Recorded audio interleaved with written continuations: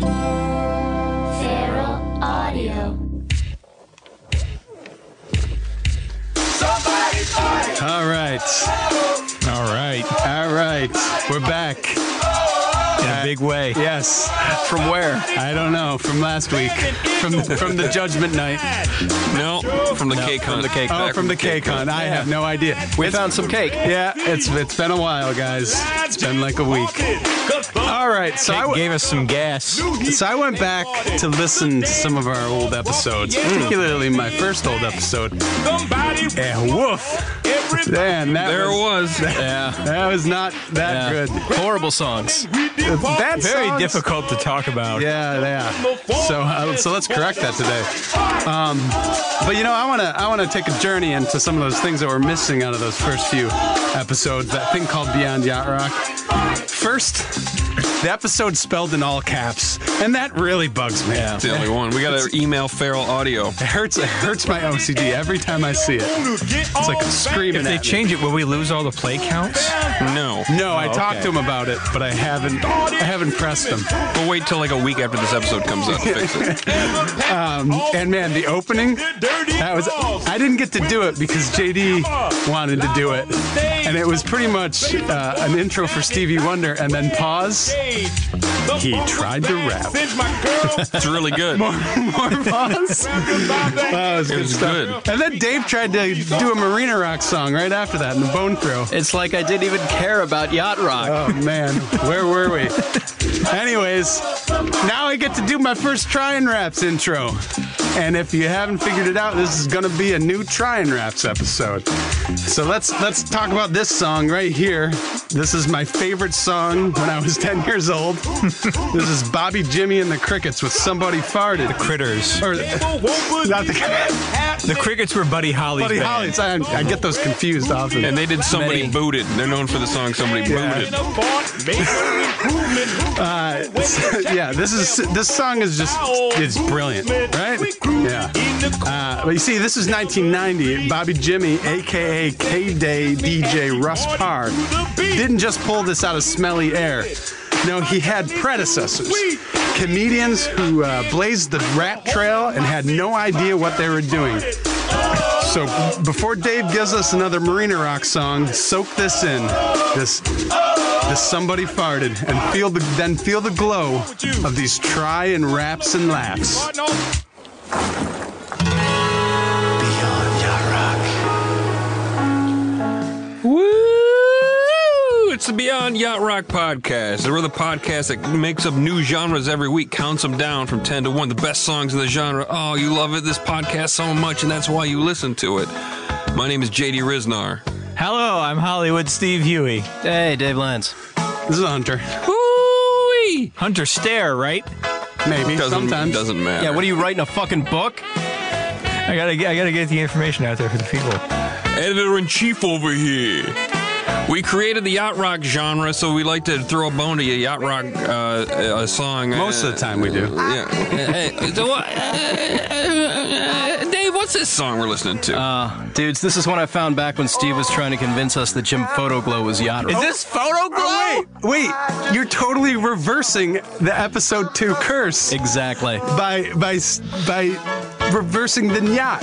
Yeah. Steve Beautiful. played us some countrified soft rock and defiantly sat It was there, really good. insisting the shit he was playing us was Yacht Rock. It was a good song. I started my own research, and I saw that this dude, Jim Photoglow, had a song called Fool in Love with You. Oh, that sounds great. I thought, well, I love Photo Glow. that sure has a yachty title. Let's give it a listen.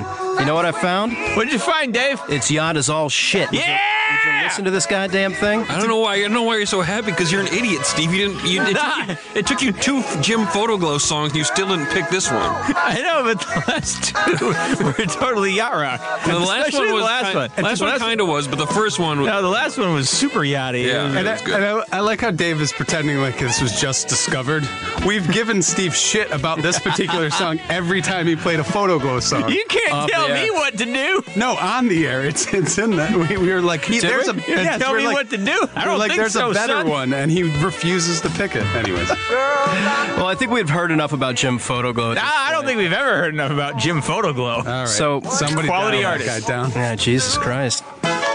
Did you get into our Into the We're excited candy. about Jim Photoglow. I was trying to get into cereal. Steve's head here. I can't imagine that you didn't know about this song. Oh, I knew about the other one first. Is it possible you were dropping breadcrumbs to try to help us find the way? Is this some sort of master plan? What's your end game here? My end game is that I'm playing 13th dimensional chess with you motherfuckers. Well, guess what, Steve? You got served a face full of yacht pudding, you piece of shit. Yeah, it hurts, doesn't it, when you go 0 for 2 on your favorite artist Yeah, yacht that rock was- song, and David Lyons comes. David Lyons comes David in and, fucking and Lyons. serves you. Yeah. David _Lyons. Yacht pudding. Make soup with that, bitch.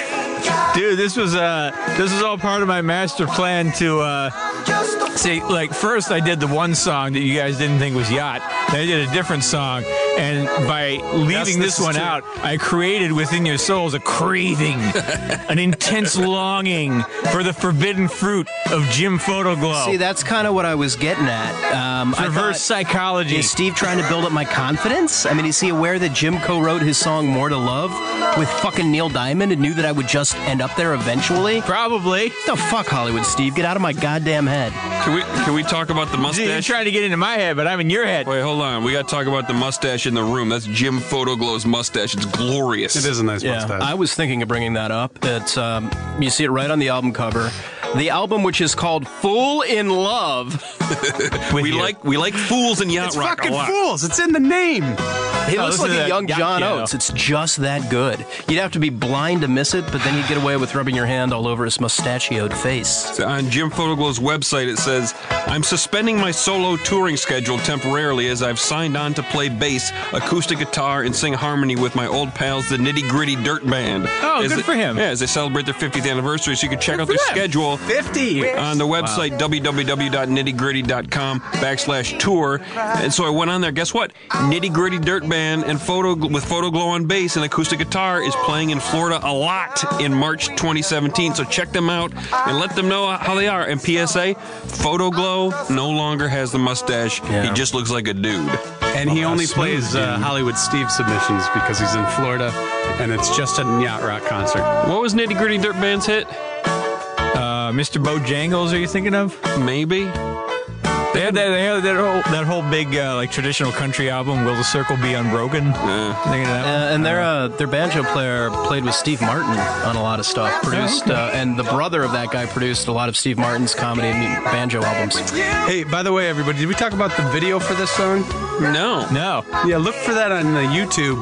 It's a great music video. It takes place at the crossroads of the world here in LA. That outdoor, like an early outdoor mall. Yeah. Still on Sunset Boulevard. Exactly, but it was still a beautiful place in sun-drenched California. You guys want to have some laughs? Absolutely. I'll try. Man, I haven't heard this in a long time. Kind of had fun, fun researching this. Okay, so Try and Raps was my first episode, and I felt it'd be oh so sweet to if I'm going to do my first return episode to a genre I did, might as well go to my first one. So here we are with more extremely listenable songs. Did you say first or worst?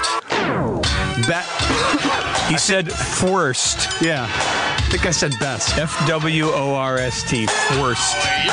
Steve, I think to this point you're the only one to return to a genre, right? And you've done it so. twice? Yes. Okay. But now I know why you Once do it. pre-planned, yeah. You can copy and paste your first episode. It's beautiful. It's wonderful. So what'd you paste? All right, so here we go. Try and Raps needs to fulfill 3 categories. Known or marginally successful at a profession other than raps. In this case, it's obviously comedy. Making a cynical attempt at a quick cash or appeal to an urban cool market. And how, because this is what they're doing. And have no idea what they're doing, either culturally or technically. And this is very apparent because they're comedians. But what's really surprising is they aren't really that funny either. No. For the most part, yeah. So, They really managed to miss the mark. yeah. So here we have Chunky A. Dave, I believe you're familiar with Chunky A. Yeah, I had this on cassette. Yeah, some say he may have been Arsenio Hall, but the jury's still out. Nobody He knows was for pretty sure. large, to be fair. And in doesn't charge. really look like Arsenio Hall. Yeah, this is his cameo-ish ow Yeah, because he is fat. yeah. This is I think the first single from the album Large and in Charge. And like I said, I had this on cassette, which is remarkable because I maybe owned 3 cassettes in my entire life. Because I went right from vinyl to CDs and then back to vinyl, and I couldn't figure out why. Back to vinyl. I'm back to vinyl now. Well, I could still be buying CDs like old Steve over here. That's true. I'm a traditionalist. Yes. I also download music legally. But I realized the reason I had it is because it was this little band tape cassette, and only on the tape was the cover. It was different because Chunky A had his tiny little wiener out, and nobody could see it because it was so tiny and it got past the censors. He's trying raps and laughs. Yeah. So I would have loved to get this song on the list, but it's not rappy enough for me. It's very cameo, like you said. Yes, and his rap songs from the album Large and in Charge really aren't that good. So let's hear something with the right sound. Maybe. Yeah! There we are. All right, here's a good one. This is Weird Al with his original try and rap, Twister. I'll do a little work on this subgenre instead of all this copy and pasting. So one of the main things about try and raps is that there's an inherent lack of respect for the form. One might say it was a novelty. So hey, perfect for comedy, right? Theoretically. Yeah, theoretically. Also, it was ultra hip, and anytime something is too cool for school, it's rife for parody, especially when juxtaposed with something uncool. And we're going to hear a lot of that today, which is also perfect for comedy. Am I right, Steve? That's absolutely correct, Hunter. Absolutely theoretical. And finally, hip-hop has a sense of humor. There's a legit subgenre of comedy raps like Bismarcky or the Fat Boys or Digital Underground. And further, rap albums actually reverse the try and rap, and they try and joked when they do all those skits in between those songs. It's a hip-hop staple. Let's see, anything else? What was this on Polka Party? No, it's on even worse. And then what's funny is that this is one of the... I was buying tapes when this came out, but I was so excited. I was 11, or I was 10. I was so excited that Weird Al's Even Worse was out. And then when I went to Believe in Music in Muskegon, they were out of tapes, and I had to buy it on vinyl. Yeah. So this actually might have been the first vinyl I ever bought. Really? Oh, wow. I still have all my old Weird Al. So you went to on vinyl to tapes, back to vinyl. Now I'm back on tapes. You've got just as large of a record collection as the rest of us, Mr. Riznar.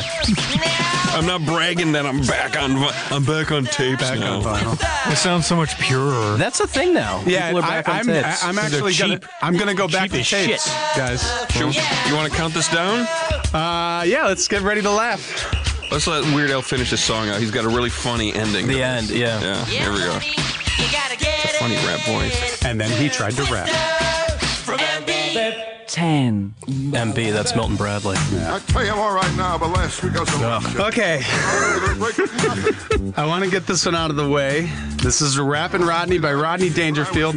It was released as a 12-inch in 1983 with side A containing his stand-up routine called Rodney Rappin', and side B containing this song and more stand-up with Rodney Continues Rappin'. It's so clever. They must have sold 1 million albums, 1 million singles. I didn't do the research, but I bet you they did. Yeah. Easily. Yeah. So I say I want to get this out of the way because I left this off the first try and rap, and I heard about it nonstop afterwards. So FYI, I left it off because I was not because I was saving it for this show, but because he doesn't rap on it. I don't think this is. But the title says Rappin' Rodney. Yeah, I do.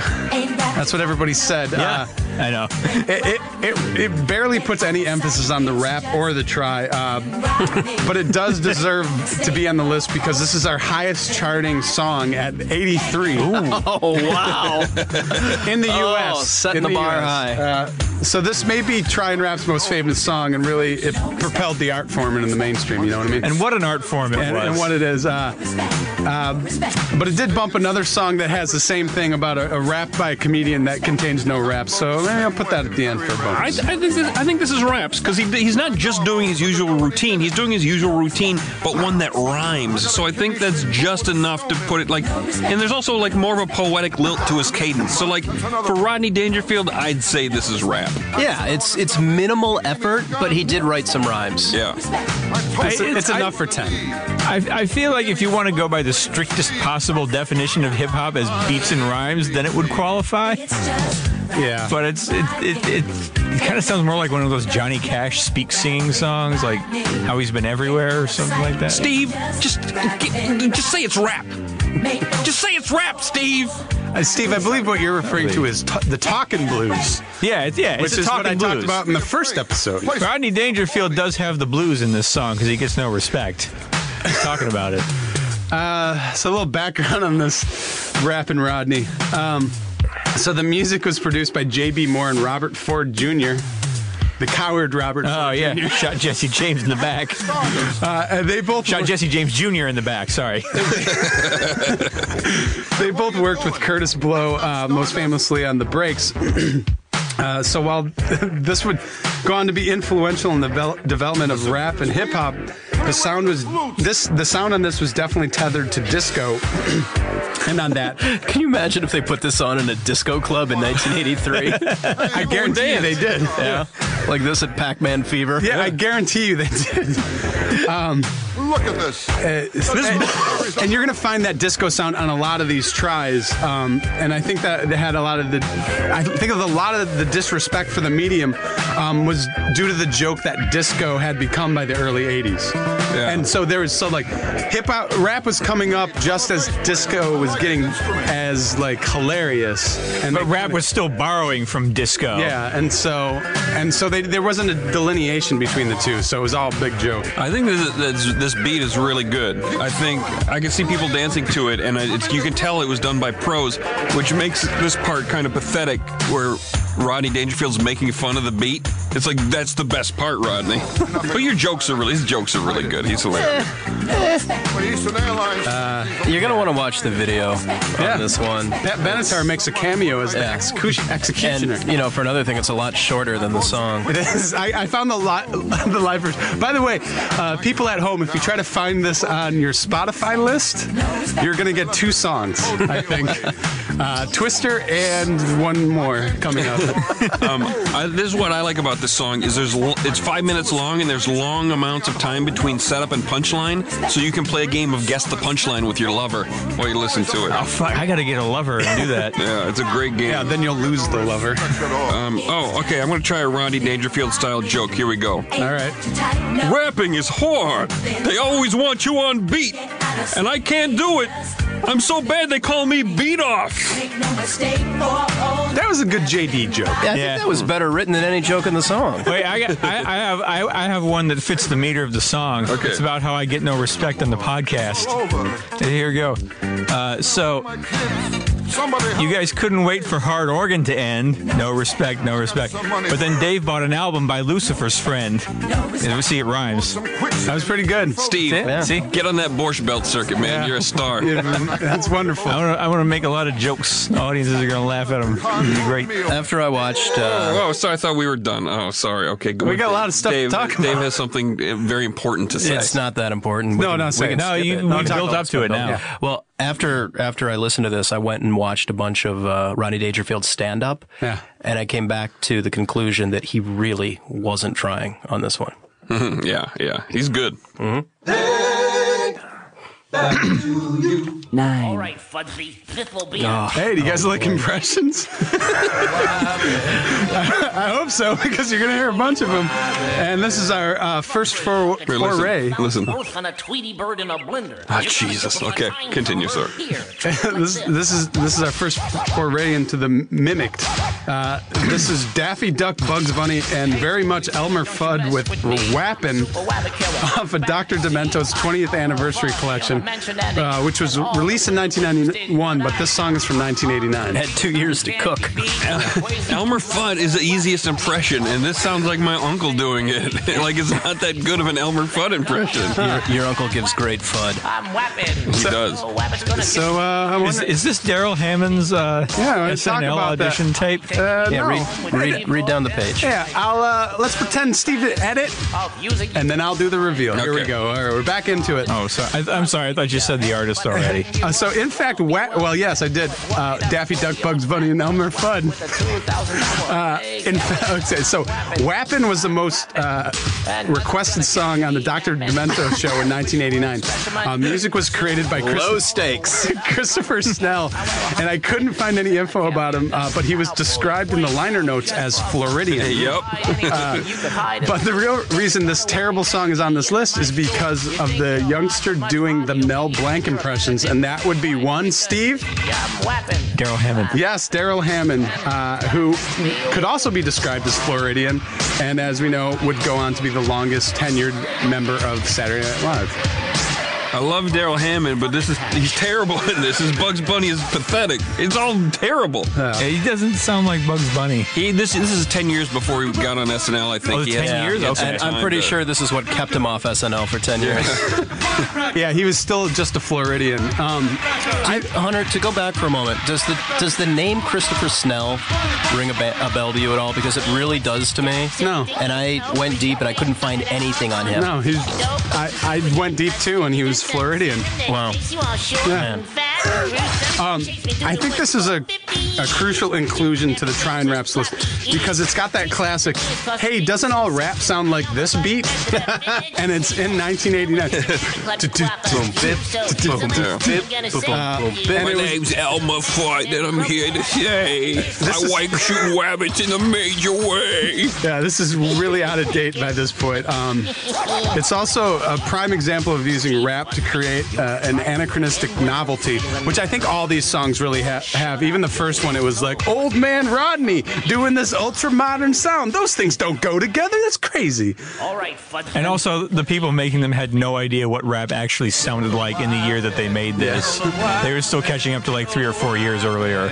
So really, what this is these are cartoon characters from the 1940s mixed with that crazy modern sound, and add in that speech impediment for rap, and you get WAP, and it's pure hilarity. Don't you mess with me. Sorry, guys. It's cool. It's cool. It's a cool countdown. I'm having a lot of fun. Yeah, way better than OK Fella. Relax your mind. 8. You can suck my dick, David Lyons, you piece of shit. Okay, Pella was a great show. It was a great countdown. I'll agree with pretty the first, good music. I'll agree with the first half of that. I can suck your dick. Jim. I'll meet you halfway, JD. Cap. Oh, guys, you're missing all the fun stuff. So from 1940s cartoon characters to an actor that snitched from the 40s, this is rap master Ronnie, credited to Raythel Bean 9. and the Doonesbury Break Crew, but was written by Gary Trudeau and Elizabeth Swados, who had a musical theater background and who took the reins on this to make it a full-fledged Broadway production. And this is the second Doonesbury song we've covered in a month. I think this is perfect Doonesbury. When I listen to this and when I read Doonesbury, I say to myself, I guess I'm not smart enough for this. And I want to go to something I can wrap my funny bone around, like New Yorker cartoons. That's an 80s intellectual humor for you guys. They're very droll, those cartoons. Okay. There was a line between humor of Bloom County and Doonesbury, and I landed firmly on the side of Bloom County. Yeah, because it was actually funny. Right. I mean, Doonesbury was always there, and I probably looked at it at too young of an age, but like you said, Steve, Bloom County's fucking amazing. Yeah, you can actually laugh out loud at Bloom County. Yeah. I'm impressed. This is as JD said, there's our second Doonesbury We're really song. cooking. We're cooking with gas here. And Dave was able to get Bloom County into both of them. I'm really impressed by The that. only two cartoonists I'm aware of to be awarded the Pulitzer Prize. Yeah, they're both wonderful. So Raphael Bean, Reathel. yeah. Steve, how would you pronounce that? Probably like you are. Okay, great. So we're on the same page. It's probably not phonetic. It's probably not Rethel. It might be Rethel. It could be Rethel. So he played Ronald Reagan in this production, and he was an actor from Missouri. And It's got to be Rethel then. fun fact, he was credited as discovering Emmanuel Lewis while jogging. By who? Himself? Yeah. Wait. No. Wait. I don't know. That's a good point. Maybe we should. Oh, hey, you know that guy? That guy over there? That's the dude that discovered Emmanuel Lewis while he was jogging. I believe he's doing vocals on this, and he's still working today with his last credited appearance being on the blacklist as Officer Duncan. So they couldn't get Rich Little for this? Oh, here's a fun thing about Rich Little. Oh, are you going to talk about his rap? Yeah, he was first out of the gate with the Reagan rap. Yeah, we'll talk about that later. right. Talk about that later. I read forward, and I know that's your bone. That's your one, didn't make the list. I don't think. Oh, you're right. Yeah, I'm right. Dave, you spoiled yourself. I always spoil myself. I deserve it. Here's what I don't understand about these comedy rap songs. They all have unironic breaks in them. Like, they take a lot of time to just, like, live in the beat with no jokes going on. It's really weird. Yeah, we gotta take a break so the audience can hear this awesome groove that's like 5 years out of date. A lot of times this wasn't made for just listening to it on the radio, like on the radio or on your. What did you have at the time? Vinyl or cassette? Let's see. This was what 87. I was into CDs then. All right. Not like now when I'm back to vinyl. Okay. So if you're listening, anyways, there's a great video for it. This was made for a video in a Broadway play. So during those break beats, you get to see Nancy like poorly scratching. Okay. And it's hilarious. I bet. This actually has some pretty biting political commentary, almost too good to appear on this list, really. Maybe they know they're making a try and rap and everything is on purpose, but I don't know. It fits the narrative of Reagan cynically appealing to inner city black voters, but it's really bad. It's a bad rap. It's like you think if they really wanted to make a good Broadway musical that had a lot of people going and checking it out, they would have made a better song. Excuse me, I had to cough. And I read the reviews on this. Not good. Really? Yeah, not good. Hey, Dave, I was out of the room getting a cough drop. I missed a good joke. Will you read your Emmanuel Lewis line again, please? Fun fact, he was credited as discovering Emmanuel Lewis while jogging. Did he trip over him? Hey-oh! Thank you. Good job. I'm born to sing the blues. Whoa. That's at 7. Hunter coughed over the number 7. Sorry. This is 3 weeks of being sick. It sucks. All y'all get away from me, man. Good segue. You know what else sucks? Hey, careful. This is more impressions here. This is what, 3 in a row? This is Rappin' Duke by comedian Sean Brown. The Duke here is obviously John Wayne, who had been dead for 4 years by the time this was released in 1983. Did this guy also do a Jack Nicholson rap? What other easy impressions, like Jimmy Stewart rap? Bob Dylan rap? Yeah. This was a one-hit wonder. I think he really rode this one. You're being generous. With wonder. Well, here's the thing. This try and rap had legit influence when it was referenced in the first verse of Notorious B.I.G.'s Juicy, when he said, "Remember Rappin' Duke, da-ha, da-ha? He never thought that hip-hop would take it this far," which I think is a direct reference to how the raps were viewed as a novelty in 1983. I think it could have been a comparison of good versus really, really terrible. I think you're onto something there with that assessment. Well, he was a young kid. I think he listened to this and was like, this guy's pretty cool. I think we might want to pick up this rap thing. This is the first song on the countdown, maybe the only one that would actually show up on a rap compilation. Like I have this somewhere, like it's a Rhino Records Street Jams Hip Hop from the Top series of like really old school stuff.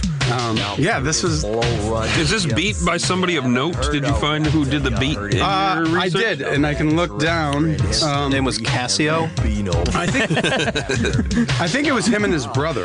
Okay. I think it was him and his brother, actually.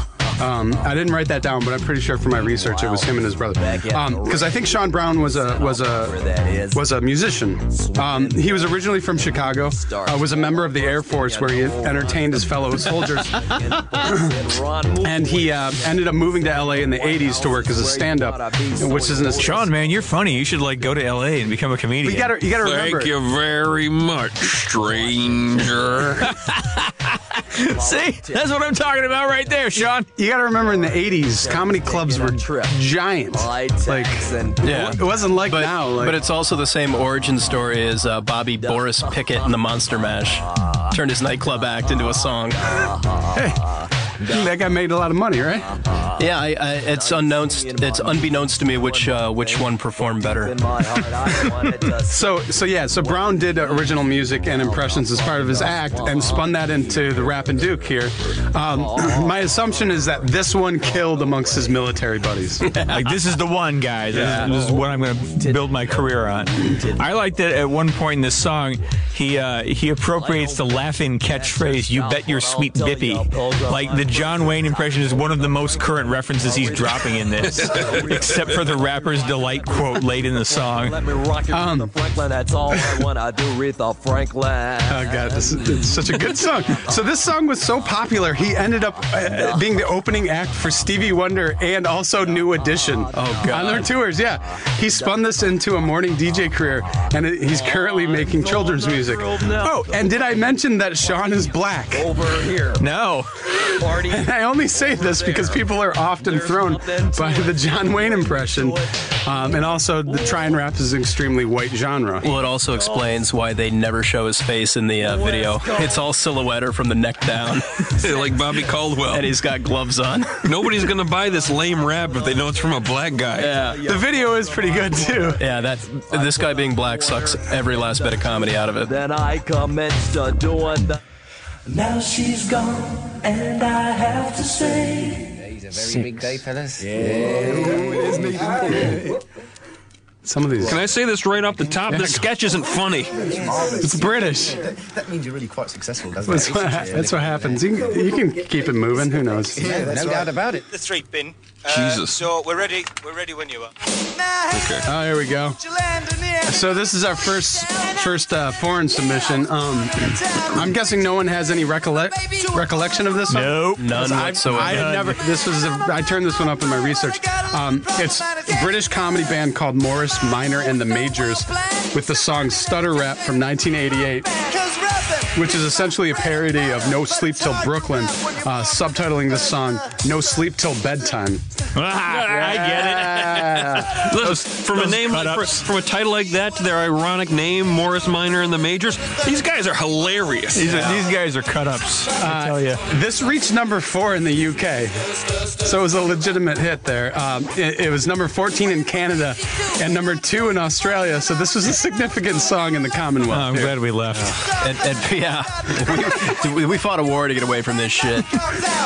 Honestly, at first, the song's like kind of listenable until they get to the stuttering, and then it just fucking sucks. Yeah, it just makes me want to listen to Das FX, like hear it done well, and without like the making fun of stuttering people aspect of the comedy, like this quote unquote. It's cool to make fun of stuttering people. The King's Speech made fun of a stutterer and it won an Oscar. Oh yeah, that was a hilarious comedy. Non-stop hilarious. Yeah, it was a laugh riot. Yeah, could have used a blooper reel. I was laughing.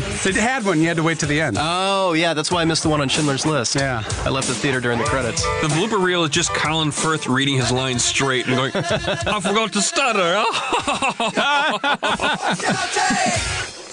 So this band consists of Tony Hawks, who is Morris Minor, Paul Boras, who went by Rusty Wing, Paul Boras, Who went Because by he bores us? I guess. Well, no, he's Rusty. He Rusty wings us. Oh. And Is that one of those frat boy sex things? I don't know. And Phil Judge as Fill Her Up. That's one of those frat boy sex things. There you go. I would have gone for philanthropist. That's not I don't know how to dirty. answer these bad jokes. You don't have to stop making them. Hunter, read the paragraph. Hawks spun the success of this song into a show called Morris Minor's Marvelous Motors. Of course. Which was about him running an auto shop while being a pop star, I think. I guess Morris Minor is the name of an extremely British car produced from the 40s to the 70s. So that's the joke with the name. It was the name of, I don't get it. of a shitty car, and he named himself that. I didn't. Oh, I get it. He's still working comedian actor and was known for supporting roles in the sci-fi comedy Red Dwarf. Not much info on Fill Her Up except that he's an actor, but Paul Boros, your guy Steve, is now known as the Pitch Doctor, and he can help you fix your life and help you pitch your big idea. Oh, thank God. I got a lot of big ideas. Pitch doctors and pitch contests are ripoffs. I learned that on the Script Notes podcast, a podcast about screenwriting and things that are interesting to screenwriters. It's worthwhile to look up the Pitch Doctor and see his bullshit like, breaking news! Clearly not news. Also, I don't think he's a real doctor. You know what? I don't remember this part of the song because I never got this far. You and me both. This is a decent parody, but the chorus needs work. It's a weird fucking chorus. It feels so out of place. Yeah, and they dropped the Beastie Boys accents, which takes you out of it and also leaves me unsure of exactly what the fuck they're making fun of. Yeah, they eventually do the no sleep till bedtime thing. They just throw it in at the end. That's right. And it's interesting that they try and rap the song that was extremely rock heavy for the Beasties. And this is famously featured Kerry King Kerry on guitar. King, yeah. And whose title was a send-up of Motorhead's No Sleep Till Hammersmith live album. So it's a weird rap they tried here. And just a public service announcement. It's really super mean to make fun of stutterers. The only speech impediment that's cool to make fun of is when nothing but wrong facts vomit out of your mouth. Not sure I follow. 50 songs from 50 soundtracks sounding and a track, and here we come. 50 songs. Let's get it all out. Get the fuck away from me. Hey. Oh, thank God there's a good song on the countdown today. Chunky A. Welcome to Muslimia. This is Cat Stevens, a.k.a. Yusuf. But if you want to sing out, sing out. So, if you want to say, they don't make movies like they used to, JD. Hey, they don't make movies like they used to, JD. I will fight you. Oh, Hunter. Interesting movies are still being made. They just aren't in your face. You can't get an entire nation to go see a nice grown-up movie like Love Story or Terms of Endearment anymore, but they're still making grown-up movies on a smaller, more independent level. There's been no shortage of great grown-up movies. But then, if you show me Harold and Maude and say they don't make movies like they used to, I will back off from that fight. There has not been a movie quite like Harold and Maude since Harold and Maude. It's perfectly weird and touching and fantastic and true. It's from 1971, directed by Hal Ashby, one of the greatest directors of all time. So it's got that thick, dour, golden age of cinema feel. It's about a young man with a death fetish who falls in love with an old lady with a life fetish. The movie practically writes itself. It's hilarious. Bud Cort and Ruth Gordon give iconic performances, and they're so good that when 20-something Harold bones 80-year-old Maude, you're not like, ew, you're like, hey, buddy, save some of that sniz for me. Yeah, it's an absolutely beautiful love story, and the soundtrack, in no small part, helps it. Yeah, the soundtrack is loaded with songs by Cat Stevens, and this is one of the best. It's a song he wrote just for the movie. honestly captures Maud's attitude beautifully. She teaches Harold that enjoying life is a choice, just as not enjoying life. And she makes no judgment. Live your best life. And this song is a nice little crib note for that message. It's a catchy musical mnemonic that'll help you live the best version of your life when you start to lose your path. It's easy. And I like Cat Stevens from this era a lot.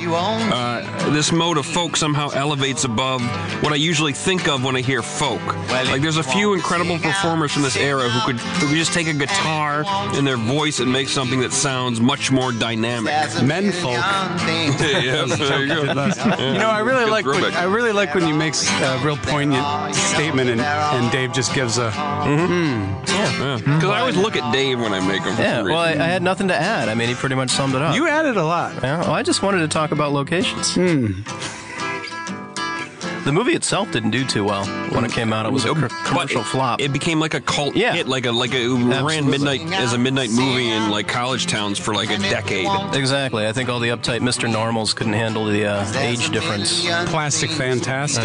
One of my favorite scenes in the movie is when Harold tricks his general uncle that he wants to kill somebody, and it's filmed at the Sutro bathhouses, the ruins of these old magnificent bathhouses. You can still go there. It's on the northeast side of San Francisco, just below the Cliff House, and you can still see the hole that Maud falls through. It's been concreted over, but it's still there. I highly, you got to hike a bit, but it's there.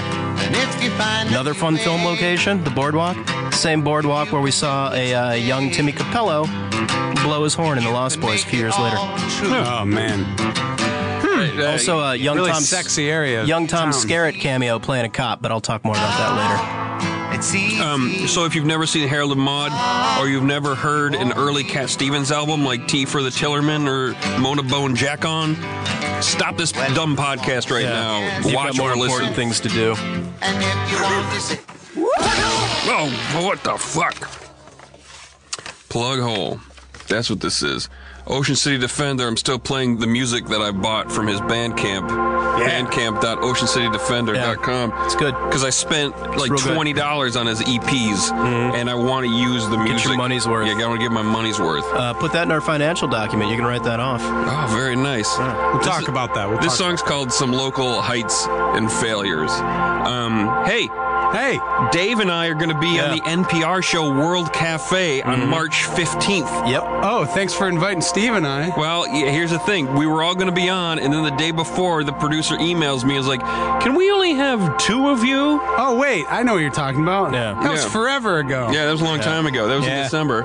In fact, it was so long ago that the best modern yacht song that they could ask us about was Young Gun Silver Fox. Yeah. Thundercat hadn't come out yet. Yeah, Thundercat. So hopefully they'll talk about Thundercat on the show. Yeah, and they hit us out of the blue with some Yachter yachts, and we didn't have our notes. Yeah, we didn't have you two. Yeah. So we didn't do. Hopefully, we did a good job. I think we did. Yeah. Those That's why you got to wing it sometimes. Those yachts aren't canon to people. No, they are not canon. They are approximations. Right. What else? Oh, I jotted down some Patreon nicknames. Oh, great. Some people. Hey, good. Thanks for contributing to our Patreon. You get a shout out if you contribute at a certain level. So let's shout these people out. All right, I got. Let's see here. Whoa! Sorry, that was a short song. Get it? Hey!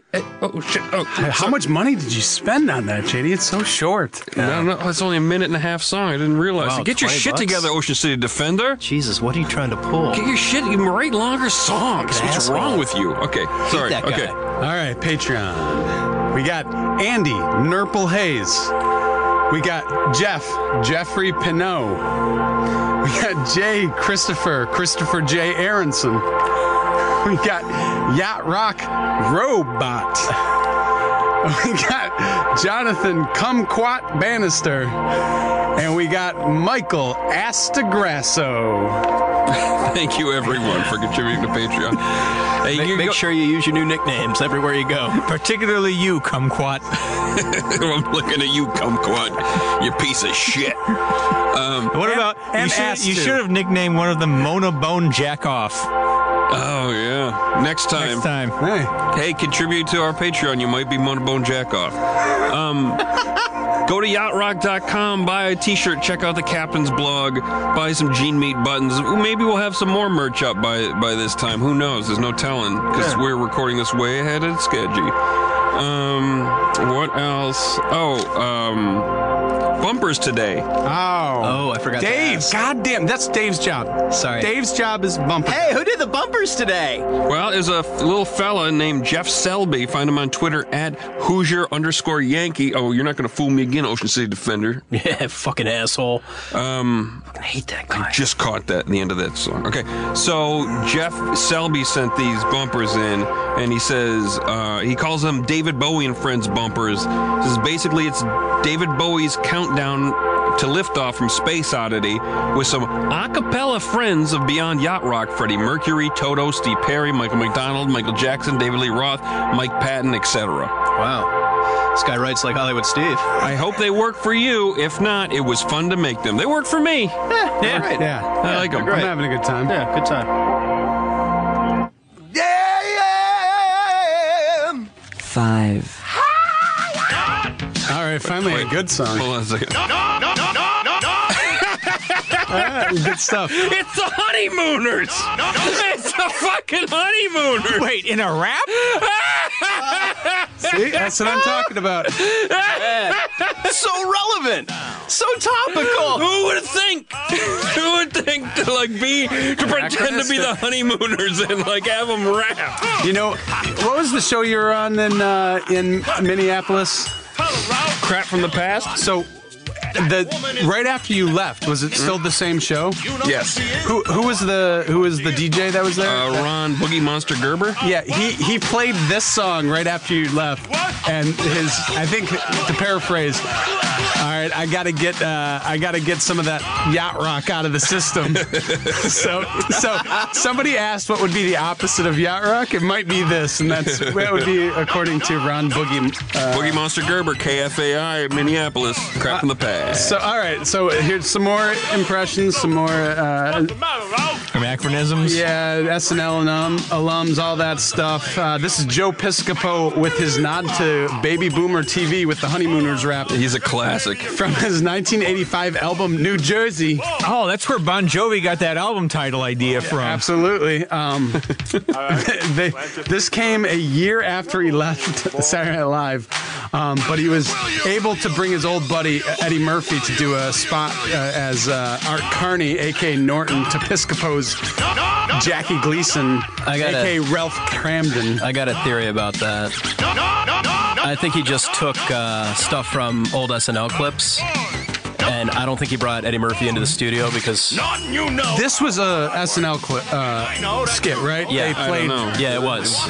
I swear it was, but I couldn't find a clip of it. It absolutely I don't have Hulu, was. So I couldn't do it. Yeah, Eddie Murphy, and depending on when this was recorded, I found different dates. You said this came out in '85. Yes, but it looked like there was a recording of it in '82. If it was '82, maybe it was Eddie Murphy. If it was actually recorded in '84, not a chance. Eddie Murphy was way too famous, way too busy. It's really hard to research garbage music. It is. But this is nobody cares about preserving the info. Here's the thing: why I thought they were able to actually get the footage from SNL, because it was during the 5 years that Lorne Michaels wasn't there. Yeah, we'll get to that. And he didn't own everything. Let's talk about that, Dave. So, Joe Piscopo, he's from Jersey and pursued a comedy career at an early age, hitting clubs in New York City. He joined Saturday Night Live in 1980 at the age of 28 and became comedy partners. He found a kindred spirit with 19-year-old Eddie Murphy. This was the year Gene Dumanian took over the show from Lorne Michaels, which was a bad time for everybody. Dick Ebersol would end up taking over after Charles Rocket said fuck, and everybody got fired except for Eddie and Joe, who were retained, and the show was built around them. Really more Eddie Murphy. Yeah, well, if you have to pick one. They would both leave in 1984 to have movie and music careers. Eddie's Party All the Time would come out the same year as this and reach number 2. Honeymooners Rap would not. Career highlights of Mr. Piscopo for me. Danny Verman and Johnny Dangerously. Absolutely. Doug Bigelow in the comedy horror classic Dead Heat. Anybody see that? Oh, yeah. Treat Williams, great stuff. And of course, Mr. Comedy in Star Trek Next Generation. That explains why Joe Piscopo was on the Star Trek cruise with our bitter enemies, the Yacht Rock Review. That would be why. He was Mr. Comedy. He played the role. The holodeck created the perfect comedian, and it was Joe Piscopo. Yeah, it was that was one of my favorite parts of Star Trek Next Generation. Not a ton of info on this. I think the try explains itself, but fun fact, I found 2 credits on this that impressed me. First, Grand Mixer DST, who I'm sure did most of the heavy lifting on this. He is best known as one of the first turntablists and scratched on the song Rocket. Oh, by Herbie Hancock. Yes. Okay, yeah. I hear it. It's like hearing a Jay Graydon solo. Yeah, I recognize it. There's also some horn playing on this song, and apparently it's avant-garde instrumentalist John Zorn. What the fuck? Yeah. He's in there somewhere. And Steve, you mentioned him in the Giallo Shots episode. Okay, yeah. What the fuck? Blew your mind, huh? Zorn That's on this. He probably didn't know what he was getting into. These guys were big stars in after 1984, especially Eddie Murphy. Similar careers. I never thought I'd speak ill of Joe Catch a Rising Star Piscopo, but this song sucks shit. Hey, let me talk about the Honeymooners, because I learned some fun facts about the Honeymooners. The Honeymooners was only on for 1 season. That's crazy. Mm-hmm. Yeah. And there's only 39 episodes from that 1 season, which is also crazy. Yeah, that's how many there were back then. Yeah, there's a lot of fucking episodes. Gilligan's Island was on for 3 seasons. There's like 100 and there's episodes. there's like 2,000 episodes. Yeah, but like 4,000. Yeah. And even after the show's run, Jackie Gleason had a variety show, and they did Honeymooner sketches on it. Yeah. And it spawned the Flintstones. Yeah, it also spawned the Flintstones. Flintstones was just Honeymooners and prehistoric times. It's fantastic. Anything else in this one, guys? It's great. The doctor says it's something. Jesus. Just let me tell you now. Wow. I think this one's actually got a good beat to it. It's a good one. And so, with that, give it a little listen. It's catchy, right? Yeah. It's nice disco. Toe tapping. Yeah. They're saying Sig Hell. I'm sticking with the best, what I think is probably the best, most pleasant sounding song on here. And this one is pretty catchy. This is Mel Brooks doing that early disco rap with To Be or Not to Be, a.k.a. the Hitler rap from 1983. It's from the movie To Be or Not to Be, which I assume is about World War II and not Hamlet. This is one of the few Mel Brooks movies I've never seen. Maybe it's because he didn't direct it.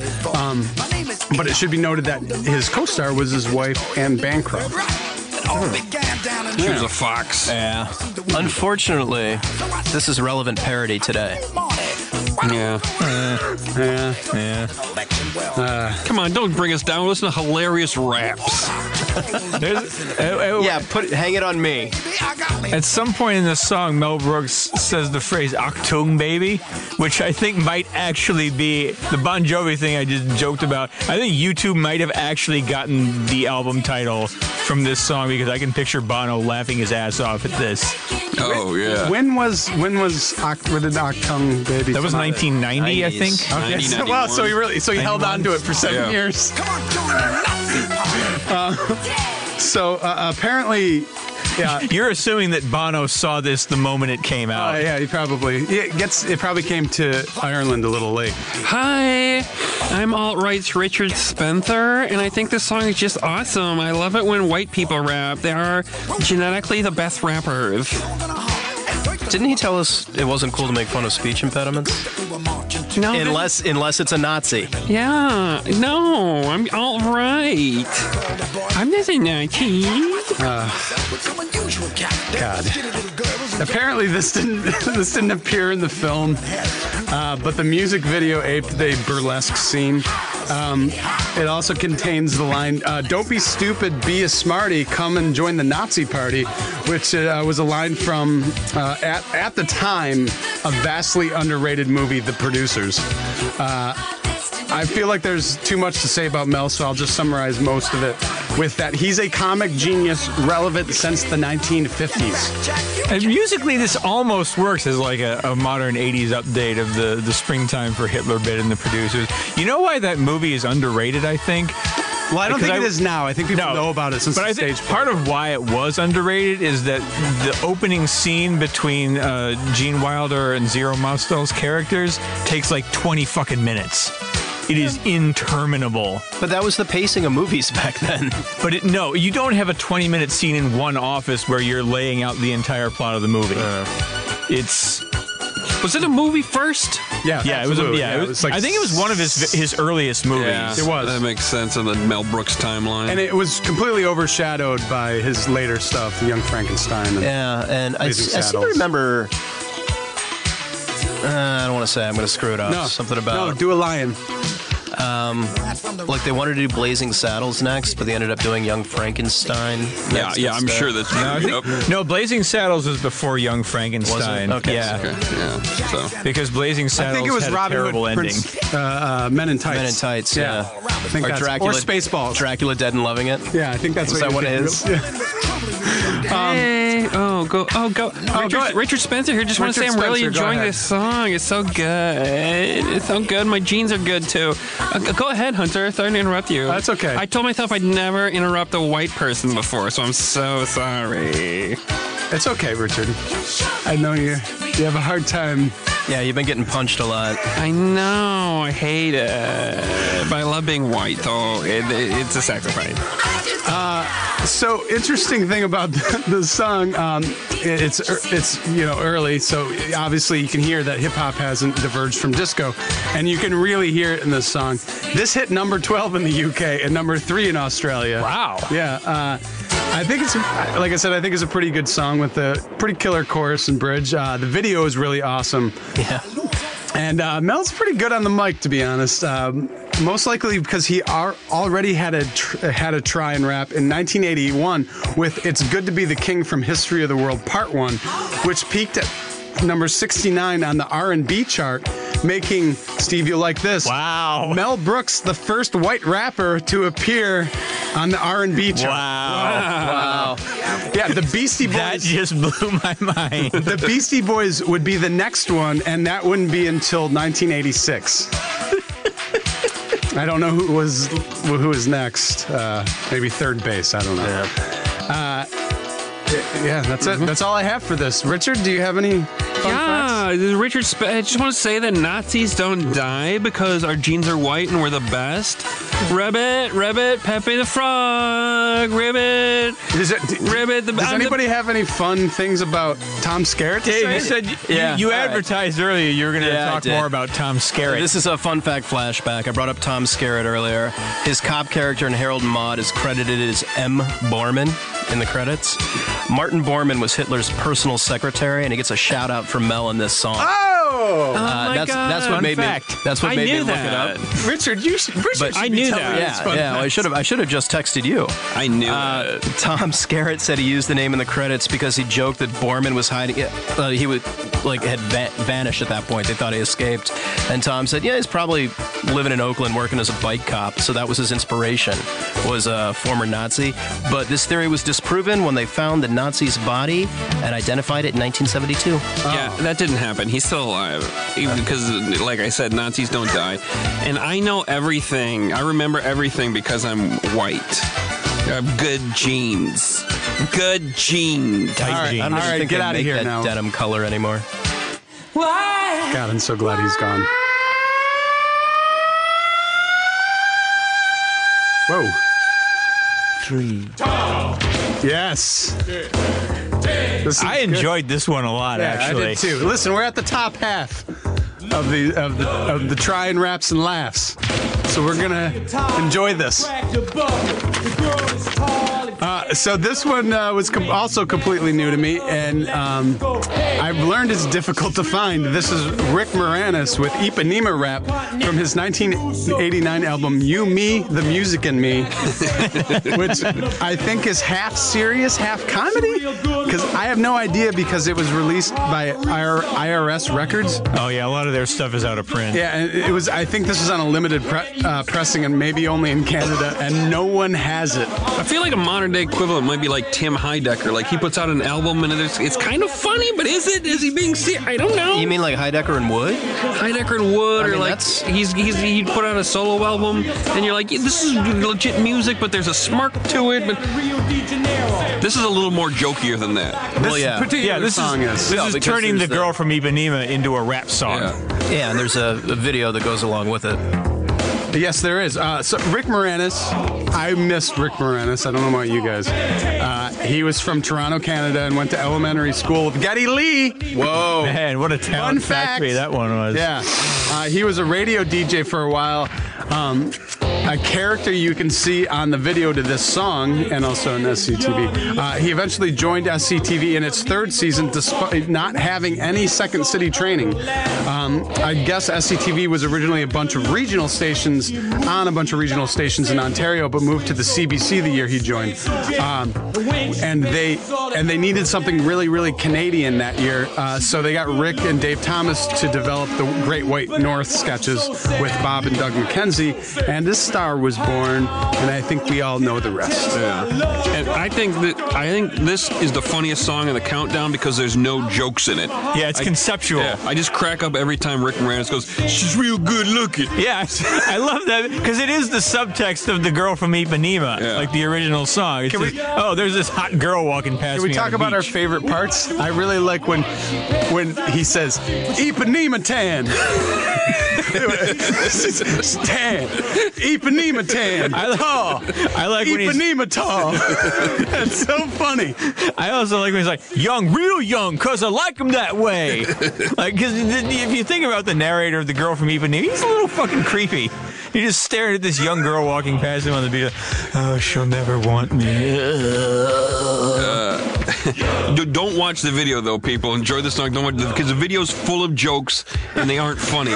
Like there's 3 dancers that have jackets on the back that spell out rap. But then they mix them up, and Rick Moranis wears a different letter every time on his shirt, so they spell things like harp and par 4. And then Rick Moranis dresses like 1989 Like a Prayer Madonna, and it's not funny. You should watch the video. I'm sorry. The only way you're going to hear this song is to go look up the video on YouTube. Yeah. Him in his regular green outfit, I'm laughing because it's a weird song and he's dressed weird and it's a weird video. Well, aside from Madonna, there's like some of him being Bono in there, walking around in black and white. And then those dudes in the green jacket, I feel like that's a trope I've seen somewhere. Well, like a Fine Young Cannibals video, but not that. I talk about it later. He kind of looks like Devo meets Kim Jong-il. So this record came out when he was huge. He was like, this was like Ghostbusters days. No, this is post Ghostbusters. Honey, I Shrunk the Kids. Like this was when he was the star of a huge Disney movie. And if you watch the video, you can see all these characters that I think he's developing for this album for whatever reason, including a 5 o'clock shadow having double neck guitar carrying dude in a trench coat and a ponytail. And my guess is this guy was I'm a huge star and I'm going to make an album character like Don Johnson or Bruce Willis with Bruno. Like he was just like, I'm bigger than everything. It's a weird character he has walking around in the video, and it's also on the album cover. Maybe it's an SCTV character. Tell me on Twitter if I don't think it is. Nevertheless, in this one he's doing his try and rap character, and like we were talking about, he really looks like Devo meets Kim Jong-il. Yeah. I don't know where it comes from. Also, Eugene Levy is in the video, and as Dave knows, he's best known for jerking off in an adult movie theater. Oh my God! What is it? 2. This is the song because it has the long intro. We have a lot to say about this song, so let's let it go. But why don't you? Yeah, go ahead, Tom. Yeah, this is originally going to be my number one for two reasons. One, it was the first Try and Raps, even though they are. Wait, hold on. What? Sorry, I wrote this a while ago. Oh, the raps in the beginning, even though are dumb, they make me laugh. We'll get to that part. And two, I found it last year searching for obscure yacht rock. Right, here it is. It's so dumb. It's great. So stupid. But Chevy Chase is great. He's great. He's back in his heyday. He's really funny. Making fun of Rapper's Delight. Yeah. Exactly. I was looking. So I was looking for obscure yacht rock, and when I heard this, all I could think of is, man, I need to do another Try and Raps just devoted to comedy, so I can make this one number one. So really, it inspired the show. Nevertheless, I dropped this. This is Rapper's Plight by Chevy Chase because, well, number one will speak for itself. The AV Club determined this musical comedy album to be neither musical or comical, and assuming Hunter chose the best song on the album for number one, I'm going to have to agree. Yeah. It's not good. It's not good. So let's give this the bone throw treatment. Chevy Chase is kind of yacht rock's comedian. As most people know, he was in early Steely Dan called Leather Canary. I did not know that was their name. Yeah, he joined the psychedelic band Chameleon Church before moving on to comedy. I'll take the Leather Canary, please. He would make an appearance on Steely Dan's friends Boona's a.k.a. Terrence Boylan's album Susie. I have that on vinyl, Dave. Oh, you know I'm back to vinyl now. I heard. That's what word on the Very street. sophisticated. And then this is his self-titled 1980 coked up comedy album. Which, that's what makes him yacht rock's comedian. well, yes, and it has some names on it. So let's hear some names: Richard T. on piano, Neil Stuppenhaus on bass, Chuck Finley on trumpet, Steve Gadd on drums, Bobby Kimball on background vocals, and Victor Feldman on percussion. But not a single yacht rock track for your information. But you know what those players mean? It means they dumped a fuckload of money into this album. Yes, they did. Well, Chevy Chase came from a fuckload of money.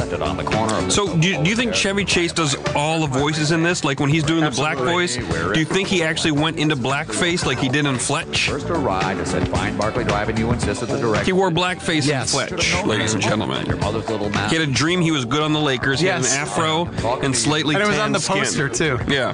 He was, it was like 6'4", 6'3", 6'9" with afro. With an afro, yeah. Say what you will about the movie Fletch, the novel, a wonderful read. I bet. Good beach novel. Yeah. Fletch, a lot of it takes place at the beach. Yeah. That's where James Avery was. Doesn't matter. James Avery? Yeah, he was in Fletch. Oh, yeah. Yeah, he was in Fletch. Yeah, he was one of And the License cops. to Drive, which I just watched last Yeah, weekend. he was the driving instructor. Doesn't hold up. Can I ask what Real rapey. What is the plot of this song? Because I did not understand I'll what the fuck explain was it to going you. on. I'm in a plot plight here. An unsuspecting character goes to a disco party to buy some coke. The deal goes sour because the pusher is trying to cut out the owner of the apartment where the party is. And then some of the party-going squares get robbed by unsavory disco thugs. Oh, those are the worst kinds. So the character leaves the bad scene with no drugs. That's See, the story. I took it as the song starts with this nonsense version of Rapper's Delight, which comes across as in a rather ignorant, racist kind of way. Okay, hold on. To be fair, Dave, to be fair, Rapper's Delight was nonsensical on its own. Yeah, like when SNL did their like old school rappers sketch, it was two guys rapping gibberish. Yeah, it had on its own Skiddly Bebop, a Wee Rock, a Scooby Doo. So it wasn't like pure raps. It's just rhymes. I get that. It's just rhyming. I know you want to shit on Chevy Chase. I was trying to. Go for it. I was trying to develop that into a joke, and you just sort of jumped right in. Dave, you know we have a passion for accuracy. There was no need for that accuracy. Anything else in this song, guys? Yeah. So this was once again super disco-y. Sugar Hill Gang released this in the fall of this song, or not this song, but Rapper's Delight, in the fall of 1979. So rap was literally just invented. And so I'm sure Chevy thought he was doing a try and disco and was jumping on the wacky rhyme thing. The song's about coke and it's about a disco party, but unfortunately for him, Rapper's Delight would create a whole new genre and have a huge effect on modern culture. And now he just looks like an asshole making fun of minorities. Cool. Sorry, Dave. That's kind of what I was going to get to, and then I was going to say the song was just autobiographical. For being a dick. Mm-hmm. Yeah. And racist. Yeah. You still could have got to that part. It's okay. I was just a brief defense of Chevy Chase. He didn't develop his racism until a little bit later. Yeah.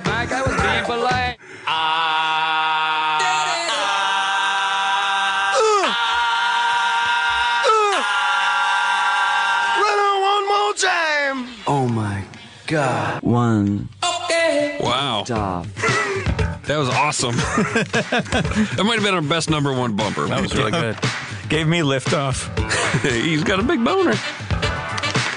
All right. Hey, guys. We're at the end. So this is what bumped Chevy. And I like this song. Cracks me up every time I listen to it. This is a laugh out loud funny. I laugh at it. I love it.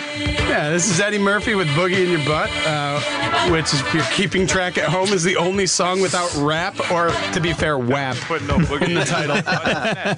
So bravo, Eddie. This is off of his 1982 self-titled album, which relies heavily on his SNL routines. And it's material that would get him banned on Twitter and fired. Yeah. Yeah, he had a real homophobic streak back then. He came under a lot of fire. I didn't know if it was the time or the age or something deeper, but it was a real staple of his early humor. So you say his early humor. Do you think early on he was still grappling with his attraction to transsexual hookers at that time? Something deeper. I don't know. He just gave them rides, guys. He was an innovator. He was the first Uber, but only for transsexual hookers. I mean, it's a valuable service. LA is a tough town to get around in. Mm-hmm. People need rides, especially when you have man legs walking in heels. But I shouldn't say that. That was transphobic. I'm sorry about that joke. Well, we talked about it in the Bob Seger musical.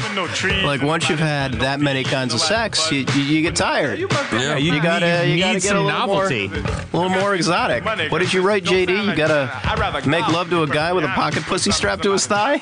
I don't know. I don't think I wrote that line. Maybe I dropped it. I can see why. It's gonna be hard to research where that fact came from. I like that line. I wish I did. I hope I did. So here, so in this is two-year difference from Chevy Chase, who was doing a Sugar Hill impression, and here's Eddie's doing Grandmaster Flash impression, basically. One of these things that made me not put this on the first try in a rap show is that I thought, hey, maybe Eddie kind of knows what he's doing. But wait a second. No way, because looking at the bulk of his catalog, I've determined that, he doesn't know what he's doing, and what's this? $100 bill. Despite this being disco-y stuff, this is a pretty good try in rap, especially because he doesn't do any raps ever again, and he was also on the Honeymooners rap. Yeah. And if he knew what he was doing, the only artist to show up on the countdown twice. Yeah. He would have said no to that, because that was 3 years after this. So he deserves to be on this list. I feel like Eddie Murphy's a known commodity. Although, oh my God, yes. Although it's been so long, I like to remind people that he used to be great at stand-up. Yeah, he's like the Rod Stewart of comedy, where his early stuff is great, but then he's done so much since then that you can't even picture him as great anymore. Yeah, but people can't even picture him as a stand-up, I don't think. Yeah. I mean, he shot to fame when he went on Saturday Night Live. He was 19 years old. Yeah, and he's the greatest performer of all time. Yeah, and he became like the most famous. I think I wrote here that like worldwide, he's more recognizable. Like you take a picture of Eddie Murphy, or you take an image of Western Jesus and hold him up. More people around the world are going to recognize Eddie Murphy. Cowboy Jesus. No. That's Rootin' Tootin' Jesus. Oh. Sorry. I mean, Western, the other Western Jesus, the one the Italian, White Jesus. Yeah, the one the Europeans made up in the 1600s. Gotcha. Like, look at this white guy with blue eyes. He's from Jerusalem. That's what people look like there. Come to our church. Those blue eyes. So as far as the other half of the music on the song, it was producer David Wolfert, who worked with a ton of people. And some names we know: Melissa Manchester, Brenda Russell, Peter Criss. He worked on Peter Criss's solo album "Out of Control," which I didn't know existed. And he also was on. He produced Barbra Streisand's water-themed album "Wet." Every song. Yep. About something wet. I wish more people would do that. Yeah. So, hey, while you guys talk about it, let's play the bonus song. Okay. So, you guys can tell me what... Did you change my facts on the sheet? No. I actually wrote that wrong? You originally had he was 17 when he came out. Or no, he was 19 when this came out and had already been on SNL for 2 years. I wasn't reading it when I looked at it and I got it right, and I didn't realize that you had corrected it. The implication was that he started SNL at 17. No, he was 21 when it came out. Okay. 19 when he started SNL. Yeah. Man. All right, hey, who's that guy? So this is the bonus song. This is Bobcat Rap. I'm a Lot Like You by Bobcat Goldthwait. Oh, damn, I thought we were done. No, this is the bonus song, so you guys can talk about what didn't make the list. This is the Mona bonus jack-off. Yeah, I could only put one rap song on this that had no real raps on the list, but people have to know that this exists. This is from 1987 Whoopi Goldberg vehicle Burglar. Oh, yeah. Which had a soundtrack, apparently. Boy, she was unstoppable back then. Yeah. Jumpin' Jack Flash. Yeah, and Sister Act. I think that was a little later. On the soundtrack was a rap by Bobcat Goldthwait. We're hearing it right now. Again, this just has a vaguely urban beat, and I think Bobcat has lines from the movie and no rap, so enjoy. So, guys, what didn't make the list? Dave? Yeah, I alluded to it earlier. Rich Little's The President's Rap from 1982. It was basically him doing some of this Reagan shtick over the beat of the Tom Tom Club's Genius of Love. Popular sample back then. Yeah. It features a bit where Reagan talks to kids about being president someday. Actually, with Hervé Villachez to Plain. There's a part with Mr. Bill where Mr. Bill falls out a window. Oh, all the hits. Oh, poor Mr. Bill. And at one point he yells out live from New York, it's Saturday night. And it all happens over a laugh track. That's the real biting humor they were zinging Reagan with in 82. It's terrible. I listened to that, and I was like, can't put that on here. Yeah, I think it's a charity album. Then they took a handful of bits of it and put it on a single over the Tom Tom Club. It's 10 minutes long. Like many rap songs were back then, extended club versions. Yeah. So I thought maybe I'd find some highbrow try and rap, so I Googled Prairie Home Companion rap. Oh, just hoping that it existed. But the best I could do, I found Garrison Keillor doing a song about how songs today are too repetitive, and then like kind of sing rapping a bunch of colorful words over a hip indie roots hip hop beat. And by colorful words, I don't mean like fun swears like thesaurus words. So it's not 100% rap, because I think Garrison is too smart to try a straight up rap, but it 100% gets everything wrong. It's one of those songs that makes fun of how shitty modern music is, and in trying to rip it a new asshole, it demonstrates exactly how difficult making modern music is. It's funny because the audience, you hear the live audience laugh once when they realize the bit, and then they never laugh again. Apparently not enough Lutheran jokes in there. Yeah. Big line at the snack bar during that routine. I would like to nominate every time an improv cast asks for a musical genre and has to take the audience's suggestion of rap. Also, this probably not enough to qualify, but Ali G did a song with Shaggy based on his catchphrase "Me Julie," and he gets to rap one verse on it. I love your Michigan pronunciation of Ali G. Ali G. Ali G. Steve, what's coming up next week? Next week, I'm gonna do a little genre about rock operas that are set in a dystopian future in which rock and roll has been outlawed. What do you call that genre? I'm going to surprise you next week. Oh, okay. Do you have a new name? Or you're going to surprise the audience next week? I'm going to surprise the audience next week. Wait, give us a brief description of it again. It's rock operas and concept albums that are set in a dystopian future in which rock and roll has been outlawed. Oh, this is going to have a good title. Yeah. It's a solid genre. All right, so find this week's Try and Raps and Laps playlist by following JD Riznar on Spotify. I get 2 songs. 2 songs, yeah. 2 songs.